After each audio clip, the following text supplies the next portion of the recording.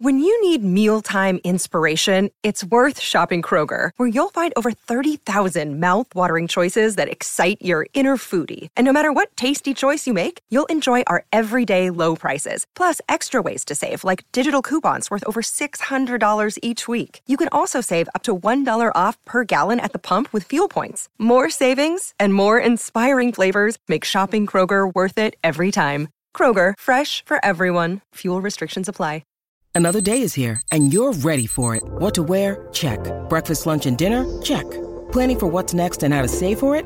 That's where Bank of America can help. For your financial to-dos, Bank of America has experts ready to help get you closer to your goals. Get started at one of our local financial centers or 24/7 in our mobile banking app. Find a location near you at bankofamerica.com/talktous. What would you like the power to do? Mobile banking requires downloading the app and is only available for select devices. Message and data rates may apply. Bank of America N.A., member FDIC. Hello, it is Ryan, and I was on a flight the other day playing one of my favorite social spin slot games on ChumbaCasino.com. I looked over at the person sitting next to me, and you know what they were doing? They were also playing Chumba Casino. Coincidence? I think not. Everybody's loving having fun with it. Chumba Casino is home to hundreds of casino-style games that you can play for free anytime, anywhere, even at 30,000 feet. So sign up now at ChumbaCasino.com to claim your free welcome bonus. That's ChumbaCasino.com and live the Chumba life. No purchase necessary. VGW. Void where prohibited by law. See terms and conditions. 18+. Hello there, my name is Miles Jupp, and I'm just interrupting you as you listen to whatever it is that you actually want to listen to tell you about the second series of Middle Please Umpire. Middle Please Umpire is a podcast that I, Miles Jupp, if you weren't concentrating when I first introduced myself only moments ago, that's not a criticism, your thoughts are your own and you must focus them wheresoever you yourself choose, host with Mark Wood, the 95-mile-an-hour bowling, England-playing, World Cup-winning, Northumberland-hailing cricket lunatic Mark Wood. It's another series of episodes of the two of us talking about cricket and indeed any other stuff that springs to mind, both with each other and also with a succession of frankly illustrious guests. We lift the lid on Mark's life as an international sportsman, basically he spends a lot of time icing himself, and take you on a whistle-stop journey through the windmills of his mind. I, a mere fan, listen agog, giggle excitedly, and try and draw comparisons with my own rather more mundane existence. All episodes of Middle Please Umpire are available right now from your favourite podcast providers.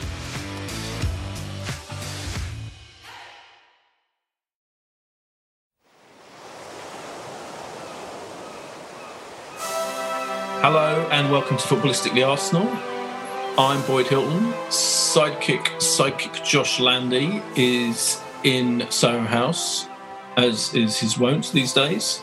It's the replica of Soho House that he's based his house on, listeners. One of our many glorious running jokes. And we are joined by I would say the most controversial of our many recurring guests. And he's lived up to his reputation by tweeting this earlier today, 10:38 a.m., a good time to remind everyone that Jose Mourinho is a much better football manager than Arsene Wenger, as it does seem a lot of our fans do doubt that fact and like coming out of the woodwork on and take enjoyment in days like this. Days like today, sorry. That was Alan on this morning's news. On a packed day for news, let's face it, that Jose Mourinho has been sacked by Spurs. So he may be better than Arsene Wenger. Not good enough for Spurs, though, seemingly. And, of course, oh, my God, the fucking European Super League. We've got to talk about that. And, I mean, we haven't had a podcast since our triumphant victory last week in Prague. And we've got yesterday's game to talk about. Oh, where to begin? Josh, where do we want to begin? I'm leaving it up to you to decide where to begin. Well, I feel like the bigger news surrounding Arsenal Football Club is the Super League, right? Like, because that is the potential future of Arsenal, much more so than Jose Mourinho getting sacked or leaving the club, and more so than Arsenal reaching a Europa League semi-final or salvaging a point against Fulham. So I feel we should start with this Super League story. Okay.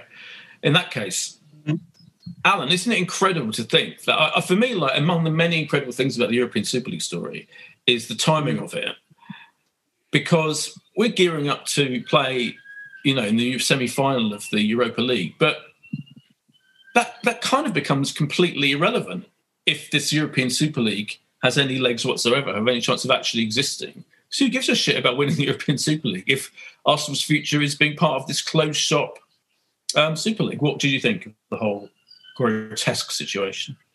I'm slowly coming to terms with all the different things that it impacts, and I hadn't really thought about how it takes the only 2 games we've got left to enjoy this season and possibly negates all the enjoyment that we can get out of them, because, winning the European trophy is obviously a big thing, and it's something that we've only managed to do with the regularity of once every about 50 years as a club in our history. So it's not to be sniffed at. But the bigger prize and the setup from the Europa League has obviously been that you have this prize of Champions League football next season and a way of getting into the elite if you haven't achieved it by your league place, which strangely is obviously the whole point of this this European Super League. The one thing about the Europa League is that, if you have earned it by being the best of that second tier competition,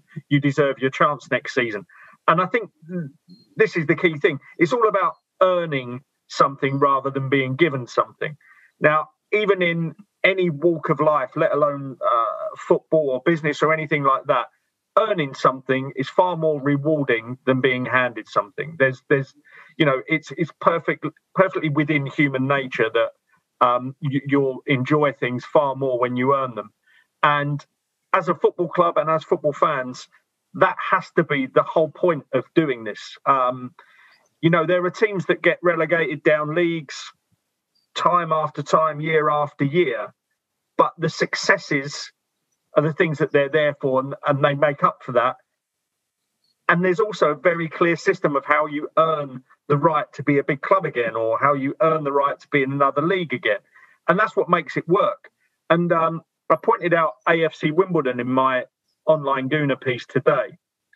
And I think it's a key thing that even though sometimes the suits at the FA and the Football League get these things wrong, and we've seen plenty of those things down the years, the system is so good and it's so much based on merit and earning your place that even AFC Wimbledon were able to start again and earn their place again because of the way this all works. So it's not just about the FA Cup where, David versus Goliath games happen most of the time and you see the minnows take on the big boys. It's actually in a much slower capacity. If you've got a club that's progressing through the leagues, there's no limit to your success. And slowly just shutting all that off and saying, no, it's invite only and we don't have any promotion and relegation, it just totally takes out the joy for those people. But it will soon sap the joy for the people that are actually in the tent as well.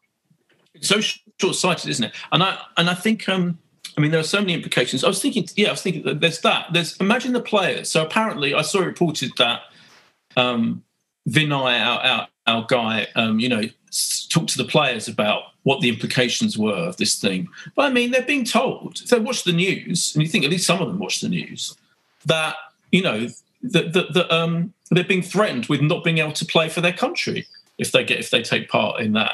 That must, imagine those players having to deal with that in the build-up to, as we said, what were the most important games of the season, assuming that we're still allowed to be in the Champions League and that still exists next year. And then I wanted to mention that the most incredible thing about it for me, I see a lot of people there's a lot of people on Twitter and on, kind of going, a lot of kind of older hands, if you like, doing that thing where they go, oh yeah, it's not like UEFA and FIFA and the Premier League, which of course was a breakaway league. I'm old enough to remember when it started, breaking away from the Football League. That's true. That's true that it broke away from the Football League. It's true that Murdoch created Sky, and it's true that, we have to have ridiculous times for football matches as fans due to the TV money and all of that, including BT. All those things are true, and we're constantly exploited, and fans don't get to say all those things are true. But this is different. This is a step change, isn't it? This is a massive, calamitous thing because because it's a closed shop and it's not allowing. It's literally saying Arsenal are shit right now, but it doesn't matter. We can get into this fucking European Super League no matter how shit we are because we Arsenal. We've had some kind of history, even though we hardly make any money. I mean, on any level, we're in a kind of fairly dodgy shape, and yet we're going to get into this fucking league, and other teams can't get into it, and that is absolutely on a different scale to all of the things, including the creation of the Premier League. And I remember when the Premier League was created, I'm pretty sure in the very earliest days of it, it was kind of mooted. What maybe those teams won't. There was kind of issues about relegation. Do you remember? I'm pretty sure there was some discussion at some point. Yeah, the threat. Of not having. At first, they wanted just 22 teams, I believe, and no promotional relegation. Right. Then they said that they would only have one spot and it would be open to a playoff each year between the bottom club and the club at the top of the championship. And then obviously sense prevailed and it became 3 up, 3 down. But the whole seemingly defining purpose of this Super League is for clubs run as shittily as ours by multi-billionaires like Stan Kroenke who do not give a shit, is to make a huge amount of money. And let's face it, this was his long game, wasn't it? This is why he bought Arsenal. This is his dream. He can make billions of pounds and not have to have success on the pitch as a result. Josh. Yeah, well, you're right that the main difference here between the creation of Sky and this is that, as Alan just articulated, the promotion and relegations have changed, but they exist and they have developed, and now they exist in a very similar format to you see in the Football League, albeit with 3 spots rather than 4, but then we've got less teams involved. So it's proportionally pretty similar to the rest of the football sort of pyramid below. So that is a huge difference. I feel, and I might be getting a couple of steps ahead, that this might all end up with, can FIFA really insist that the players from any clubs taking part will be banned or will not be allowed to take part in a World Cup? Because there seems to be a level of uncertainty whether the Premier League could really kick out these clubs, and it would go to court. And even what we have now, presumably it would have to go to an English court, couldn't go to UEFA, like what the Italian clubs and Spanish clubs have under maybe EU law. I mean, the whole thing is incredibly difficult. And I suspect that the clubs feel that they couldn't really be kicked out by their leagues if it came to it. But I think the one factor will be, do these clubs, do the players have the ability to be barred from a World Cup by FIFA? Because however much money you're earning, can you imagine like the Brazilian and Argentinian stars who come over to Europe not being able to play for Argentina and Brazil in a World Cup? Like, however much money you're on, that seems. I mean, Harry Kane not being allowed to play for England. Harry Kane's not getting. Of course, but I'm saying the pressure would be like so huge. That's where I think this falls down. I think if FIFA can be strong and genuinely claim that anyone, and it will be this battle of wills, won't it? Because these 12 clubs will be thinking, well, they can't have a World Cup without all these stars, so maybe they will relent. But if they don't, I think it falls down, and therefore, I don't know. This isn't just a negotiation play on the future of the Champions League, which a lot of people have been saying. Like, they're obviously about to revamp the Champions League. It's going to move to 36 teams. To have a point where you've seen Arsenal, Man City, Spurs put out statements on their websites, like whatever happens now, we will all feel a certain way to the club. Even if next week there was another statement going, do you know what, we all looked into it a bit further and we can't do it. Sorry. I mean, it's not all is forgiven. This is not Spurs going, yeah, we're going to furlough our staff because everyone else is right, and then everyone piling in and going, actually, shouldn't be. This isn't just a PR move around a sensitive situation. This is like a concerted way of trying to change the football landscape. And I don't know, it does. Alan goes to watch, West Ham a lot, and I go and watch, and also you probably go to Barnet sometimes. This has made me spend a lot of time thinking about why I like Leyton Orient, honestly, because... Yeah. It's all the elements that are removed. Yeah, it's a perversion of football. I mean, we were saying in our Arsenal WhatsApp group last night. There were all, what team can we go and watch instead? I can go and watch Brighton or Orient or Torian. It's really lovely there. Oh, I used to go to Torian when I was a kid. I went a few times to Torian. That was my nearest club. But Alan, do you think? I guess the big question is, and you work in the world of sport, basically, right? You know a lot about how these things work. Do you think this is the big question?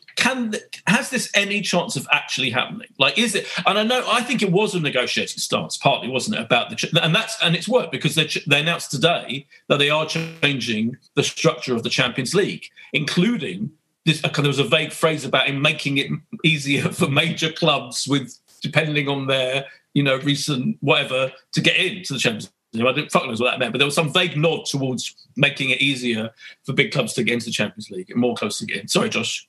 I just want to come in before you go out, Alan, because on one level, I think it is easy as a renegotiation tactic, but you've seen people resign from positions. You've seen statements put out. It's gone a bit. Oh, I know. No. Oh, I'm not. What I was going to finish saying was, I think it started out right, but I think it started out as a negotiating element, but here we are. And then once the reality sank in, that a club like Arsenal, and I feel particularly from Stan Kroenke's point of view, can suddenly earn hundreds of millions more almost instantly than they are right now in this climate, in the COVID climate, means that he's completely loved the idea. But Alan, do you think it will actually happen? Is the question. I think Josh's point is a correct one in that these clubs haven't just tested the water with this. Again, it's not like you sometimes see in politics where you have a government that leaks a policy, sees what the reaction's like in the media, then they maybe backtrack from it or something like that. The clubs have gone ahead with it. They've tweeted it. I mean, Arsenal had... I mean, who lined that up? Who sat with a social media manager saying, I want you to tweet this? Because in any kind of world, if you're a football fan running that account, which I'm not quite sure they are anymore, but let's say he is a big Arsenal fan, you'd be looking up going, really? I don't think that's going to play well. Should I do that? And they've been made to do it. And the funny thing is actually, I did recommend going to Leyton Orient to someone today, and I've worked in non-league football. I've worked at quite a low level of non-league football, and people do get enjoyment from that. And I would always say go to your local non-league club. But I've always used it as a sort of supplement to enjoying other levels of football, along with supporting Arsenal. But I've been on here before, and I've moaned about certain things, and I've had Twitter messages or people coming back on afterwards and saying, oh, he moaned about Sweet Caroline being played. He moaned about a kid being on an iPad and not watching the game. Oh, he moaned about the fact that we've got fans on Twitter that seem to be more fans of players than clubs. He moaned about half and half scarves. All of this ladders up to it, yeah? If you sort of allow all these things to happen, then eventually this is what you get. You get customers, not fans, and you get a situation that can always be manipulated against even the most hardcore set of fans, to the point where it will suddenly swing so far the other way that those people will be in a minority. They possibly are now, certainly not at our away games, things like that. I think, we maintain a proper supporter base at away games and things like that. But actually at the Emirates now, there are a lot of people with a few quids in their pockets who will live in those nice little suburbs around like Hampstead and Highbury and Islington and places like that. And they're very happy to have a nice little season ticket with their kids at their local Premier League club and turn up and watch a game. They'll go home. They probably won't even look at the away result the following week. And if we're playing someone terrible the week after that, they probably won't even turn up. But they'll be back again when we play someone good, and they won't even get rid of those tickets. And that's why you see empty seats there. And that's why I come on and moan about that stuff, because this is what it all ladders up to. No one at the club cares as long as that seat is filled by anyone. And if it's by someone that's a director of some multinational that lives in Hampstead rather than, some middle manager that supported Arsenal all his life, they do not care. He's probably going to pay more in the future. He's probably going to spend more when he's in the stadium. They do not care about that. And all these little things build up to that. But that sounds to me like you're blaming the fans for something that... I'm not. I'm blaming people for saying that why are you moaning about stuff like that when you moan about all the little things? Because they all ladder up to this big thing. I don't. Yeah, but those people. But the people but that's like blaming the victim. No. Look, listen. Those people are perfectly entitled to turn up to those games. I'm not saying right. They pay good money. All these generalisations about the modern day fan. I'm sorry. Hold on. You're blaming the victim. We are Arsenal fans. Are there? There are hundreds of there are all kinds of different people. There are some of those people you mentioned. There are people like us. There are people who sit in. What? There are people that I know people that don't support Arsenal that have season tickets because we're the local club. They don't cheer us on during the games. They couldn't care less whether we win or lose. They have season tickets at the club. And so are you telling me? But what are you? Okay.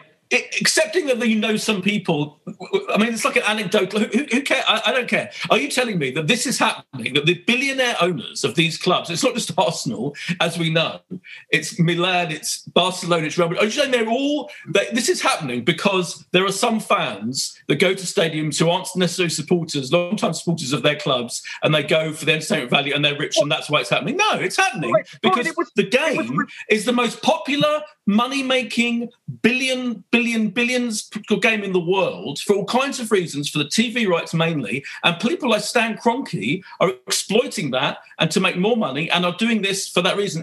Don't blame the fans for it. It was what can we fucking do about it? No, but we're not the we there, are we? We're not the we. If you look at that, it's been revealed today that in that presentation, the likes of us who've been going to Arsenal since we were a lot younger and before, well, maybe not Josh, but, a long time ago, certainly before Arsenal. I know Josh remembers the latter Graham years and a bit of Rioch as well.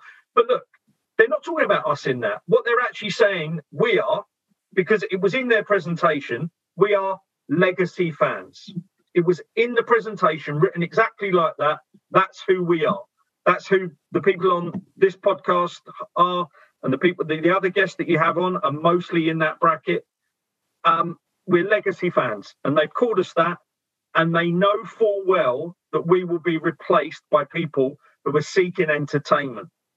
Now, those people do exist within our season ticket holder base at the moment. I know that for a fact. I'm not blaming. But they don't even need. But my point is, I'm blaming the club for generating something that can have that kind of disparity, and it will lead to stuff like this. Alan, they want it to happen. Do you think Arsenal are the only club whereby it's become more about entertainment and about going? Like, I think, Tottenham are like the new stadium in town. Just, there was more hospitality demand there. There were more people. There was more fans like that. I think it's most clubs. I don't know how much we can just point the finger at. I just feel slightly uncomfortable that we're like, of course we're going to have some, wealthier fans who are less passionate and shouty, but that is part of the club. I know somebody bought 20. I know somebody bought 20 tickets at White Hart Lane, at the new White Hart Lane. And he's not a Tottenham fan. He bought 20. Oh, very rich people. Yeah. Betting world. You are. But listen. Someone bought 20 tickets there, okay? Now, they did that because they like football and they want to go. But by the way, I'm not begrudging them. And some people did that with West Ham because they saw that it was a nice, cheap way to introduce kids to season tickets. And hopefully the club's policy on that when they increased their allocation was that if a guy down the road doesn't particularly support West Ham but brings two kids along, they'll support West Ham in the future because their dad took them to Premier League games. We all get into the game in different ways, and I'm not blaming anyone across that spectrum, whether you've got loads of money to buy a box tomorrow at a club you don't care about. Everyone earns their right in different ways to watch the game that we love. But if you let that happen in such a way that it's happened everywhere else, you can't complain at this because this is the ultimate upshot of it. If you price out the local Arsenal fan from Islington, that particularly working class, over a course a number of years, this is going on for a long time, then you will eventually have a slightly different fan base, and you'll eventually have a fan base that you can manipulate into saying, this is great. You can't manipulate this fan base. This fan base is massively turned around. And I agree. Going to Arsenal now is not what it was 15, 20 years ago. It is more entertainment. It is more akin to a night at the theatre, and that is sad and disappointing. And that's why I still like going sometimes more to the away games, because it feels more like the day out that it used to be. However, at the heart of it is still, it might be a theatre, but it's sporting integrity. It's still fighting to win something and get there on merit. Like, we're in a weird position now for the first time in however many 25 years, where we're going to have 3, 4, 5 league games which really mean nothing. I mean, we've had games that mean nothing, but we still qualify for a Champions League, or still qualify to get into the UEFA Cup or Europa League, whatever it's been.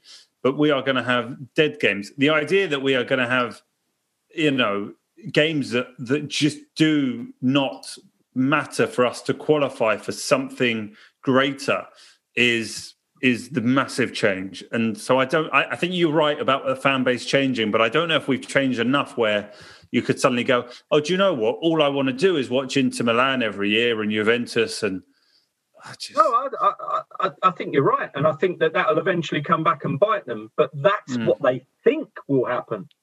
And I think that they've called the mood wrong. I think they've called the mood wrong on that. And those people won't turn up. Okay. If we're playing Atletico Madrid in a 14th versus 15th in the European Super League towards the end of the season, you won't get as many people that would have turned up to that Arsenal-Fulham game yesterday. Okay, I've got a question for you both. So if the structure of this, if I read it and understood it correctly, is 20 teams, 2 groups of 10, everyone plays everyone home and away, then it's quarterfinals, semi-finals, final as we go through. So that's 18 group games. Do you think right now, let's say Arsenal can stay in the Premier League, so they do remain in the Premier League, we still have a league, but we're going to have 18 European Super League fixtures, 9 home ones. Do you think the Emirates will be full for all 9 of those home European Super League games? Absolutely not. Of course not. 2 or 3 maximum. And that's why. Do you think the club think they will be? Yeah, they do. They definitely do. And the funny thing is that the ones that will probably have the highest demand will be our games against the other English clubs within it. Yeah. That's the first thing about this. Yes, which is why there's nothing. Fans are powerless in this situation. What can we do? We can't do anything. And in fact, I think it's a slight red herring. I have to say, I know what you're saying about the slow, the kind of the showbizification. I've invented that word of football, but that's global. That's around the world. Even including Bundesliga, right? Where those teams, interestingly, are not taking part in it. And of course, they have a large fan ownership section percentage of Bundesliga big teams, right? But they're still. Go on. They have the ownership rule that the 51%, and that's what maintains their integrity. Right.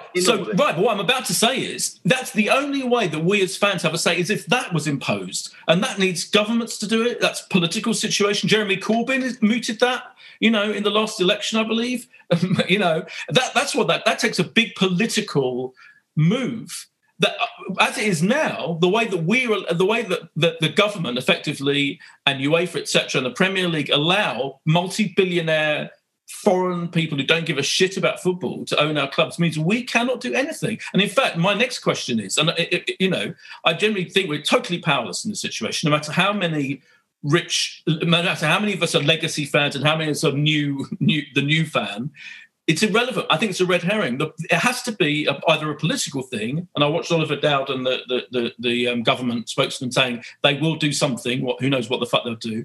And then also, I look at the managers and players. I really do. I'm fascinated to see, as we speak, it's 6 o'clock tonight. Liverpool are on TV playing Leeds. What's Klopp going to say? Klopp, I tweeted this yesterday. Klopp is a known, left-wing socialist. He believes in egalitarianism in football. He comes from that German tradition, obviously, and he's passionate about Liverpool doing the right. So what's he going to say? He can't go along with this. And I think if the League Managers Association and the PFA and the player all got together, that's where the power lies. But I can't see it happening. I'd assume. They've definitely got more of a voice than the fans, even though we've got social media, we've got podcasts, we've got things like that. But obviously, Jurgen Klopp will be, as you say, interviewed pre and post this game tonight, and you would expect him to be questioned on this. I would also expect Liverpool's PR team and media team to have had him fully briefed all day on the kind of answer that he should be giving. Now, whether or not he goes off piste, you never know. I mean, like you say, he is the kind of person that does have his own thoughts on this kind of thing, whether it be political or motivated within sport. So, it will be very interesting to see what he says. But I would be angry, I have to say. There are a couple of players already today, women's players that have tweeted against this and have been asked to delete their tweets, I believe, by the club that they represent. Ozil tweeted about it very strongly. Yeah. See that? Yeah, and good for him. Well, I will be angry. He's not going to be involved, isn't he? No, I know it's easy for him, yeah. But what I find infuriating, I mean, apart from the whole thing is infuriating, but I think it's really unfair to expect fans to be able to do anything. I'll go on marches and blah, blah, blah, of course, and we can raise banners, but we are fucking powerless. Whereas I'd be really angry if the managers and players feel they can't do anything because they're being told by the PRs of their teams they can't say anything. What can the teams do? If Klopp walks out, let me finish. If Klopp and Arteta, refuse to go along with this thing and say what they really think of it, what can the clubs do? What are the clubs do? Sack them? What are the clubs going to do? Sack all the players? They'll be sacked until people that want to earn lots of money start to replace them. So the quality might diminish. Will the players go on strike? Could be that. But I was going to say, you said fans haven't got an influence in this. Now, I mentioned AFC Wimbledon earlier. Their fans managed to turn around a bad decision, albeit over a long period of time.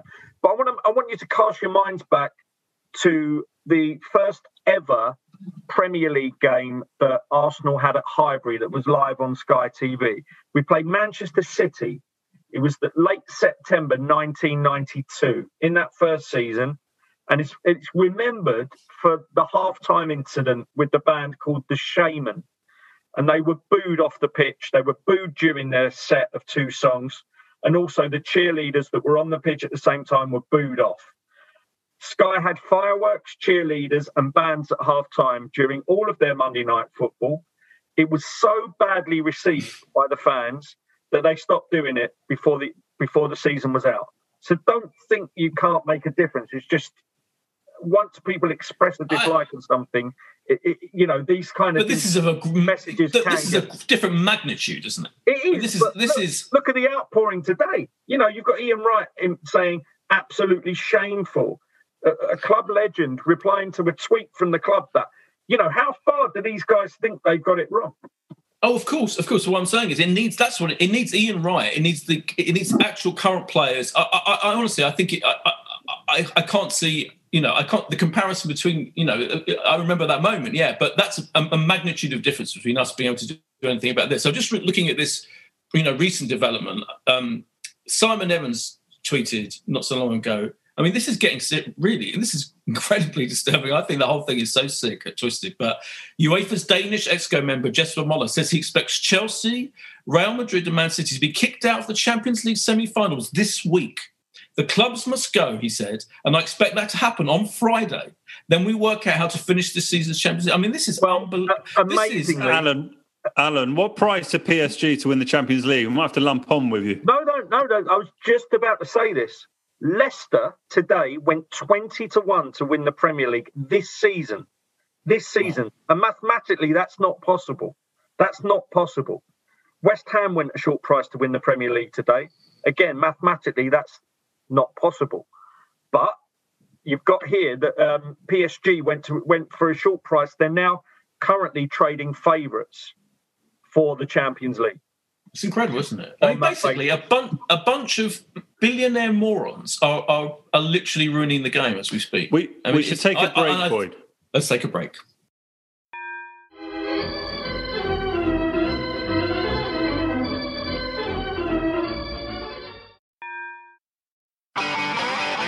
If you want an e-bike that doesn't look like it's made for the shopping precinct, something that's less Mr. Bean and more Steve McQueen, check out the range of bikes from London-based Cooler King. From dope 250-watt city bikes to Harley Bobber-inspired 750-watt beasts that can tear your face off while leaving your smile intact. Cooler Kings are made in limited numbers, yet highly affordable. Check them out now on the web at cooler.bike or find them on Instagram with hashtag CoolerKingBike. Cooler.bike. E-bikes that are cool AF. And we're back. Josh, you wanted to say something. Here's the thing that I can't get away from, and I mentioned it earlier. For the clubs to put out a statement, it's not bluffing, which is why I think they really do think this is happening. Right? I've come around to that sad conclusion that it's not bluffing. The UEFA proposals to redesign the Champions League are not going to be enough for them. They're not interested in 36 teams because they'll take the view that you could have looked at the 32 teams going into the Champions League this season. You would have, out of the 16 to make the round of 16, you probably would have got all but one or two right. Then with the quarterfinals, you get all. So they've just taken the view we don't need that many more teams in it. So for them to go about this, they've all discussed it. They've known it. Their lawyers have gone to the hill to work out they can't be kicked out of their current leagues, and they're going to take a view. So I think this is happening. That's what I'm going to come around to the conclusion of. And I think we as fans are all just going to desperately hold on that we're still part of a Premier League, and we're going to have to like it or lump it, and it will be fascinating if that's the case. What happens with season ticket holders? How many want to renew? How many don't? What would you do right now, Boyd? Let me give you a scenario. Right now, you, Boydo, Dan, all your mates, who you sit with, Arsenal are in the Premier League next year, but we're in the European Super League, and that's the situation. Are you renewing right now? No. No, I think this is a disgusting, as I said, perversion of football. I can't go on. I can't. I also think. Do we still do a podcast, some legal... Boyd? If you're not going, do we still do this podcast? Yeah, we still do the podcast. But I'll tell you, on the basis that it's fun. I like seeing you every week, Josh. And the guests we get, and it's fun. And the same way that going to football, I enjoy going to our Turkish meal before we go on, Blackstock Road. We have a lovely time. We have a few drinks, and it's the whole experience. Yeah, it's a joy. So we can carry on having the experience without having to watch us in some fucking useless Disney competition between a bunch of overblown moronic billionaires owning clubs. Yes, Alan. Look, surely the price of the season ticket will go up because you'd already go way past the cup vouchers we have with the nine European Super League games plus 19 Premier League games. Yeah, I mean, you're at 28 already, and then FA Cup, League Cup. I'm sure. They'll ditch the League Cup. I'm pretty sure they'll probably make the FA Cup some kind of reservist competition that the League Cup suddenly become, and maybe make it that you have a 28-game season ticket, which will cost an absolute fortune, and you'll be charged more for the quarterfinals and semi-finals if we get to them. I'm not going to that. What about you, Josh? What's the answer to your question from you? Really don't know.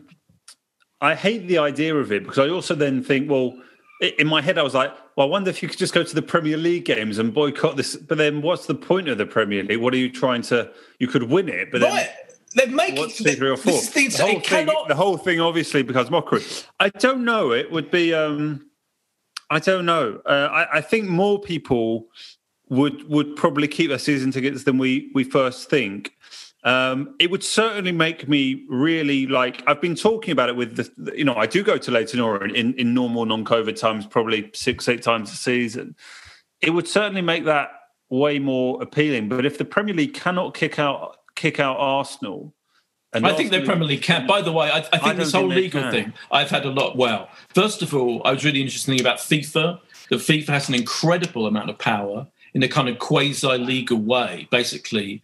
The FIFA, once everyone agrees to the governance of FIFA can pretty much do whatever the fuck it wants, basically, and seemingly FIFA with their statement was against the European Super League, and apparently tomorrow they're going to come out more strongly against the European Super League. I get why everyone's very, very, against it internally, but like these 12 clubs, I mean, we saw Man City's legal power in their case against UEFA. I mean, there were, however many lawyers I cannot believe that these multi-billion-pound companies have come together and not really gone far down that road of all their legal teams working on every possible scenario.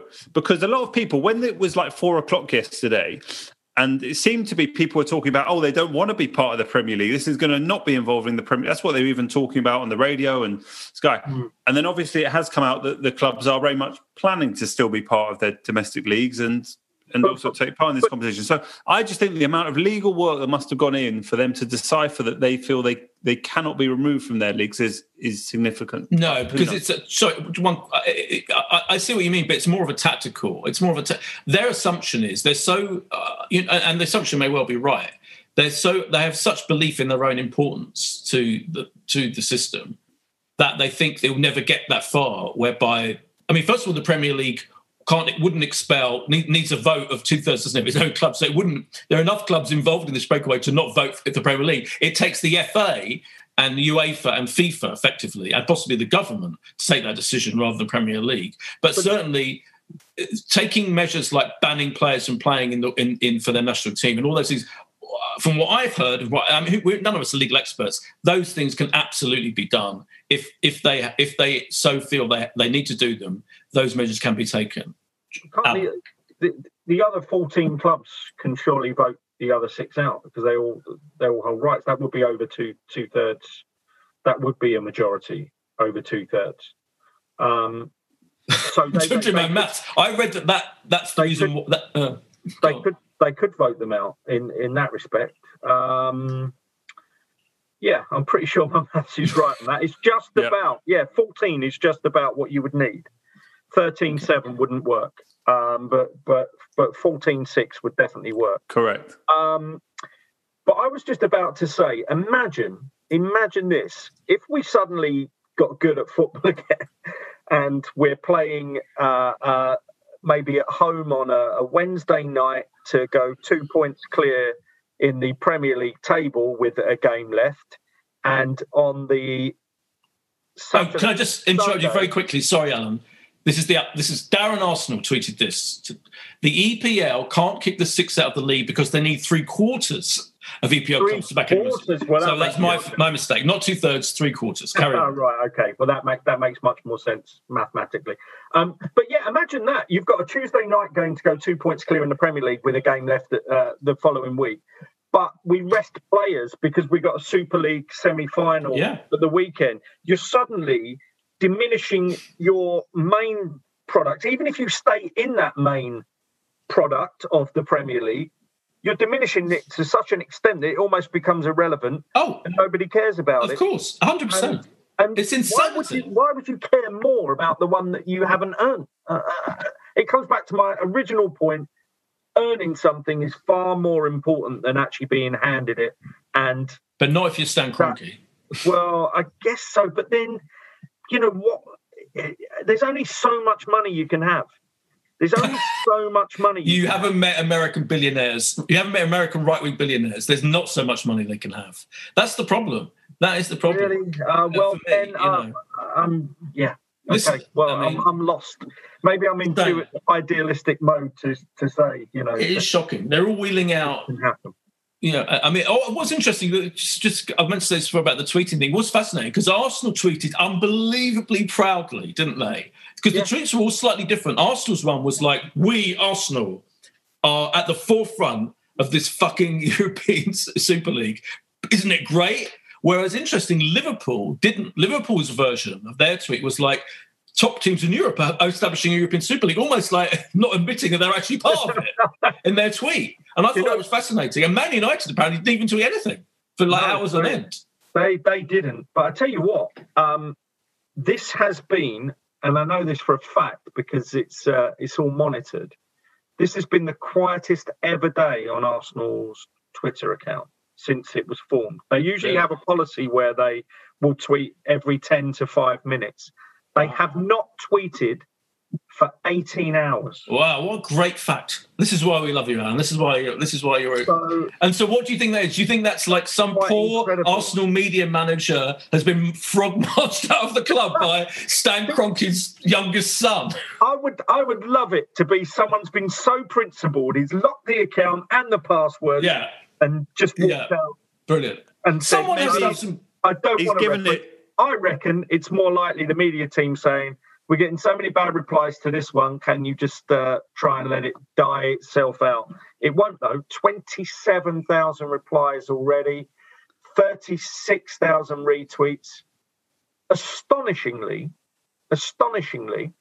and this is where fan base, worldwide fan base, the kind of guys I get replying to me from Nigeria and India and places like that have great love for our club, and they're definitely entitled to do so, but then start telling me more about the club than a game I've just actually been at. These guys really do love the club to the point where they probably do like this. Some of them, but not all of them. I've seen loads of American fans. What the kids call ratios, Boyd. It's on ratios at the moment. But you don't know. But ratio doesn't show whether you agree or disagree with. Yeah, and also Twitter. If you're liking it, 40,000 people liking it probably suggests that it does have at least, looking at the responses, at least 33%, a third of fans that are liking this from the people that follow us. Alan, you should do a poll on your Twitter, and then polls would be a better indicator, maybe than anything else. You Well, no. Surely the Arsenal at Arsenal podcast is exactly the place to do this.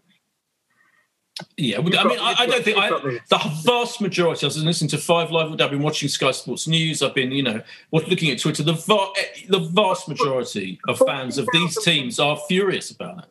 But 40,000 people have liked that tweet from the club. How many followers have they got? A few million. Yeah. Yeah, it's not that many. I just think you can't tell. I don't. Anyway. Here's the thing. Every single. By the way, every single press conference, every interview, it's going to be. It's already ruining football just by that everyone's fucking going to be having to answer about this thing, and it's not their decision. It's not that. That's what's so. What do you guys think Arteta's response will be? He will toe the party line. He will say he will. 100%. He's toeing the party line. So's Pep. Klopp is interesting. Klopp's the one I'm interested in seeing. Klopp's the one, and I have to say, if he doesn't, I will be disappointed. I love Klopp. I've said it before on this many times. How much I admire him and like him. I think he's brilliant. But I will be. I think a lot of Liverpool fans are going to be waiting for this moment to see what he says, and he's got to deal with Gary Neville and Jamie Carragher. Either they don't let him do. Normally on Monday Night Football, they have, as Alan said, they interview him pre-post, and they also normally do a live with him, chat with him at the end, presuming Liverpool win. Maybe they might not even win. That's not going to happen, I assume. But he is going to have to address it because he's supposed to be people, and there are others, not just him. I'm not putting the whole future of the European Super League fight back on Jurgen Klopp, but there has to be more principled action and statements taken by people who actually have the power. There was some fake news this morning that Mourinho's departure from Tottenham was because he imagine decided that. He wouldn't. Right. He wouldn't. Imagine Mourinho taking a stand. I think he would, though. I like the guy. And we know you like the guy. You think he's better than... Just quickly, we must talk a little bit about the game yesterday and maybe even a little bit about the triumph on Thursday. But, Alan, on what basis do you say Jose Mourinho is a better manager than Arsene Wenger? Just to get that clarified. So many that I can probably reel off 5 off the top of my head straight away. His European record, his record against Arsene Wenger, his overall record in leading different teams in different countries to titles. Has he won more than Arsene Wenger? Yes, he has. The number of trophies. There's so many different metrics where you could put Mourinho ahead. But sorry, the reason that I tweeted that earlier is that Mourinho, for me, this isn't really an Arsene Wenger thing. It's more that Mourinho, for me, suddenly became some kind of pantomime villain for almost an acceptance of mediocrity at Arsenal. So always pointing to him saying, oh, he's spending loads of money at Chelsea, and isn't it great that Arsenal didn't shake his hand after the Community Shield? Almost an outward focus for all this rage of how we've declined, rather than actually looking at where we were going wrong and saying, come on, we can challenge this guy. No, and just moaning about him. So I see him as just this illustration of our downturn. But isn't that because that's not because of that though, isn't it? The reason why, speaking personally, and I think speaking for a lot of Arsenal fans and just fans of football in general, we think he's a gigantic prick.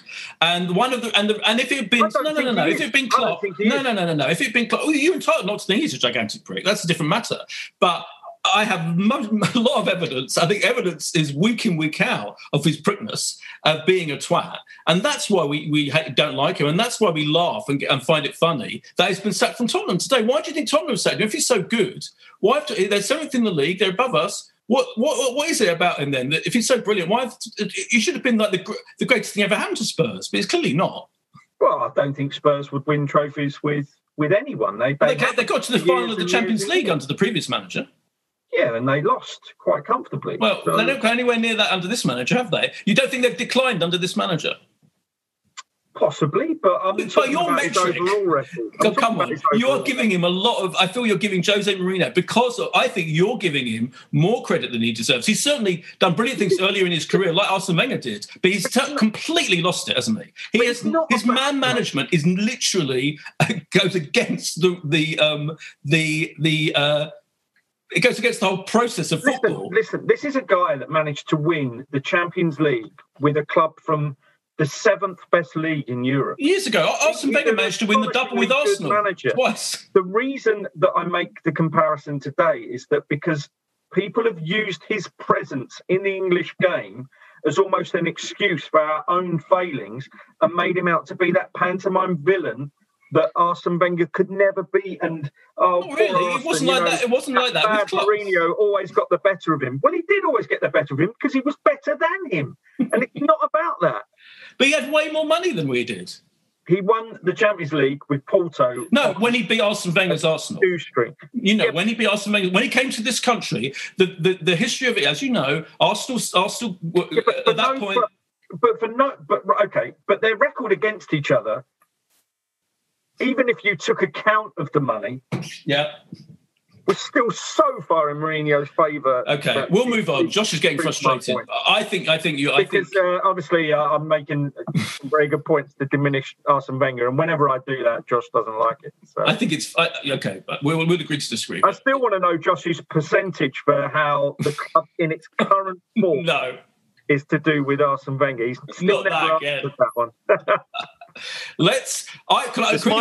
Alan, we might only have about 6 podcasts left ever. We don't want to waste it on that sort of stuff. No, we're carrying on. We can carry on. This kind of thing. How are you carrying on? What are you going to watch? Are you going to watch the games then from home? You just won't go in person? Is that where you're at?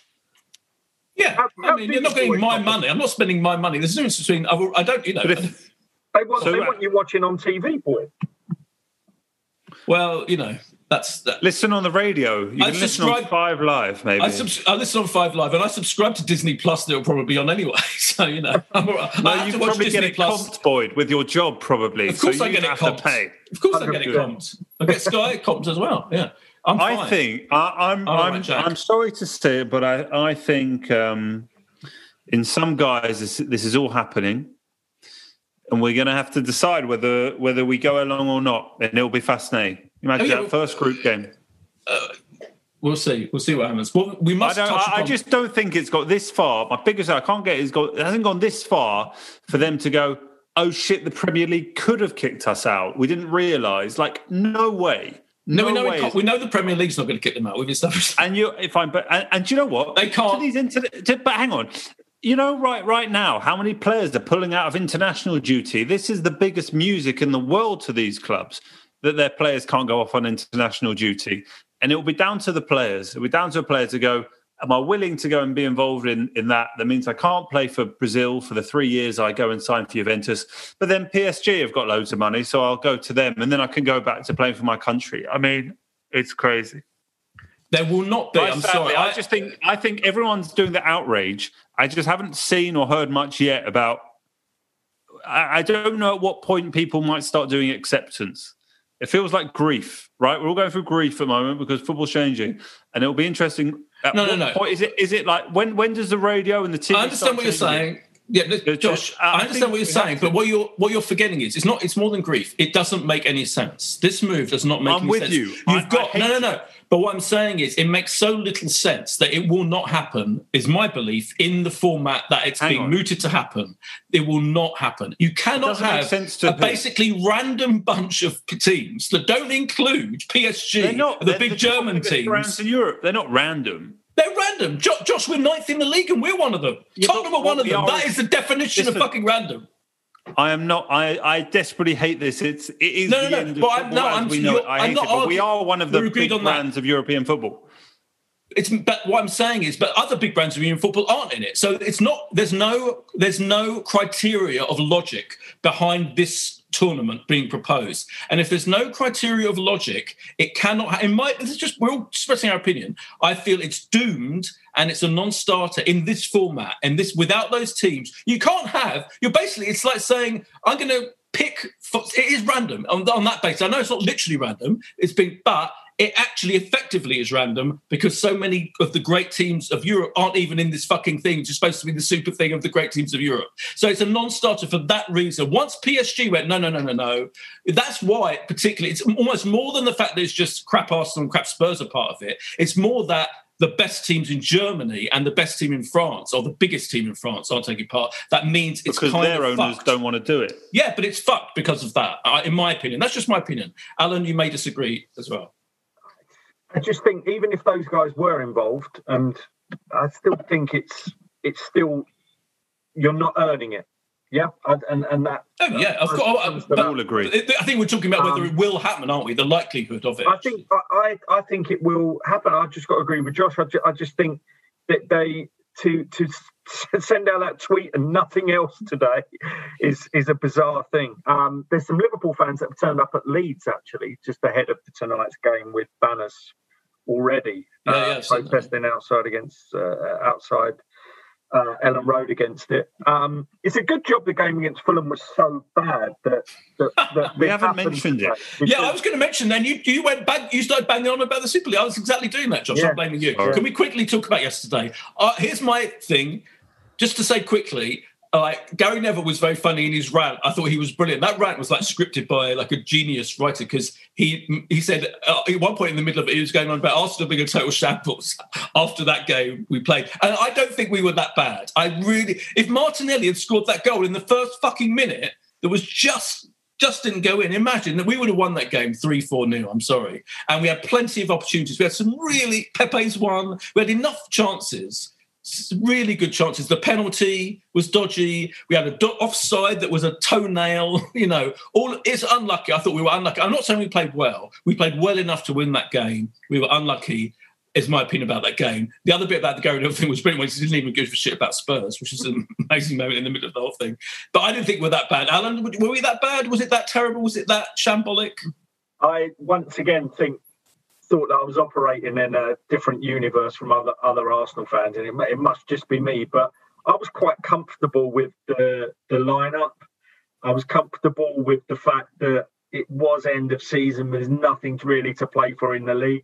I thought that some of the players could have probably staked more of a claim for their Europa League place, which is now the priority, which is now classed as the first team. But actually, I didn't have as much rage about it. I mean, look, we're going to finish somewhere mid-table in the Premier League.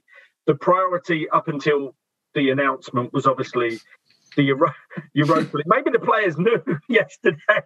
God. It's not worth being in that Europa League team because it's not going to achieve anything anyway. But I was comfortable with the fact it was just a poor end-of-season game. Yeah, I agree. I totally agree. Yeah. Josh?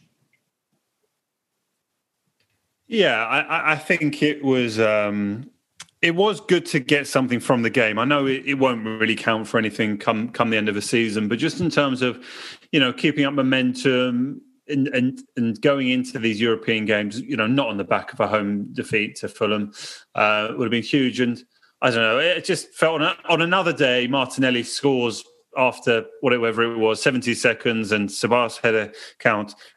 I don't think it was by any means one of our worst performances. If we think back to November, December, the performances it wasn't were like that. A hell of a lot People worse. were saying it wasn't one of them. No.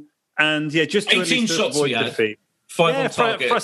Frustrating because just with that Everton-Tottenham draw on Friday night, you just thought, you never know. Just get yourselves in chance, because obviously we've got Everton coming up in the league. So to have had the draw go the way, if we could have beaten Fulham, if we then could have beaten Everton, then you just start to think about what could be. But alas, it's if there was any doubt about sort of struggling to finish for European qualification in the league, I suspect that is almost certainly over now. Although Alan probably can tell us the odds on Arsenal finishing whatever it would need to be to qualify for Europe. Where we are at the moment, I think it was something like 0.0001% of top four, which is mathematically just about, but isn't going to happen. And then it's about a 10-1 chance of doing it in the top six for a Europa League place.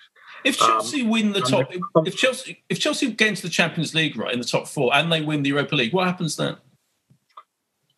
Chelsea. Sorry, not Chelsea. Man United. Man United. I meant. Man United. Yeah. So the maximum you can have is 5.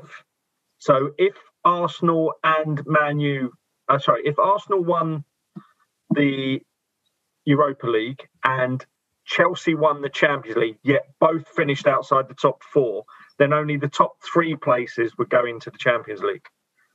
Oh, okay. So the maximum you can have is 5 in any one of those one of those combinations or scenarios. Yeah. Right. Can we just say we were brilliant? That attacking performance against Prague. Saka, Smith Rowe, Pepe, Martinelli when he came on. I mean, we have to be. One of the tragedies. I mean, a tragedy. One of what's happened since this whole European Super League is it's now, it's coming at a time when we've got hope that we've got some brilliant youngsters, I think, who, once we get rid of the fucking deadwood of our older players, shall we say, I think the future's looking great. It's just a case of whether the manager's up to getting that performance out of them on a consistent basis. Yeah, I mean, obviously you won't have to worry about watching them next season, Boyd. You'll be. No, we shouldn't laugh. It's terribly sad. It was. I'm not going to have my team. By the way, I'm not going to have my team removed from my interests by fucking Stan Kroenke. That's my. But I'm not going to pay them. You're quite right. I'm messing. And look, we'll go for. We can go for a meal before the game and then just go home. That might be what. No, that's what we're mooting in our chat with Dermot and Dan and yeah. And all right. Well, I'm in for all that. Yeah. I just think that that first 30-35 minutes that was the most enjoyable we've had watching Arsenal since maybe the cup final last year, wasn't it? It was such a rare moment of comfortable joy and brilliant attacking football from us that just made you. It's been the story of our season, though, isn't it? A result that makes you feel very positive, followed by one that just takes you down a peg or two. And there's just not been any level of consistency. But I mean, obviously Villarreal. Alan, we are favourites, aren't we? We're slight favourites against Villarreal. Although someone's just tweeted now that it is a Villarreal-Roma final already been decided. Yeah. So Villarreal won 5-1 at the weekend, didn't they? Unai Emery's Villarreal. And the Unai Emery team, with flowing attacking football, he must have been absolutely rigid with fear on the sidelines when they went 3-4-0 up in that. Yeah. As it stands right now, do you think we're going to beat Villarreal in that over 2 legs? Assuming that the competition goes ahead and we're still in it. I don't think it's going to be easy, but I think we will just sneak it. I think. Is that because Arteta's a slightly better manager than Unai Emery? I don't think it will prove it either way, the result of this game. But actually, now I've thought about it a little more, Unai Emery probably has the defensive players and defensive nous to win a 2-leg tie against Arteta, regardless of whether or not who's the better manager. But I think that's what might actually catch Arteta out here. If this was just a one-off game, if this was the final, I'd probably say that we'd do it comfortably. But now I'm not so sure. And he's the master of these two-legged games in this competition. His record is. I'm just trying to think back. When's the last time he would have lost a two-leg game in this competition? Did they not win it the year before he was appointed our boss? And obviously, he didn't lose one with us. Yeah. He won 3 in a row. Yeah. So, you're right. Yeah, it must be years. Yes, it must be years. So, oh God, I'm not that confident. No, me neither. And the actual prediction we have to do, obviously, is for Friday's game, Friday night against Everton. Tough one to predict, isn't it? That one, I think. Wouldn't it be great to be able to go to that game on a Friday? Oh yeah, it'd be lovely. I think we don't look as motivated at the moment, and I'm fine with that. I think as long as we put our first team, or what seems to be our first team, into the Europa League matches, so I think it could be a draw, maybe 2-2. Yeah, I was going to say that. Damn. I'm going to go for a surprise win. I think we'll rustle enough energy. Maybe Aubameyang might be back. I mean, Lacazette could be. We don't know what's happening with injury. Maybe Aubameyang will be back. Lacazette looks out for a while, doesn't he? Yeah, he does. And Nketiah, I mean, it's almost...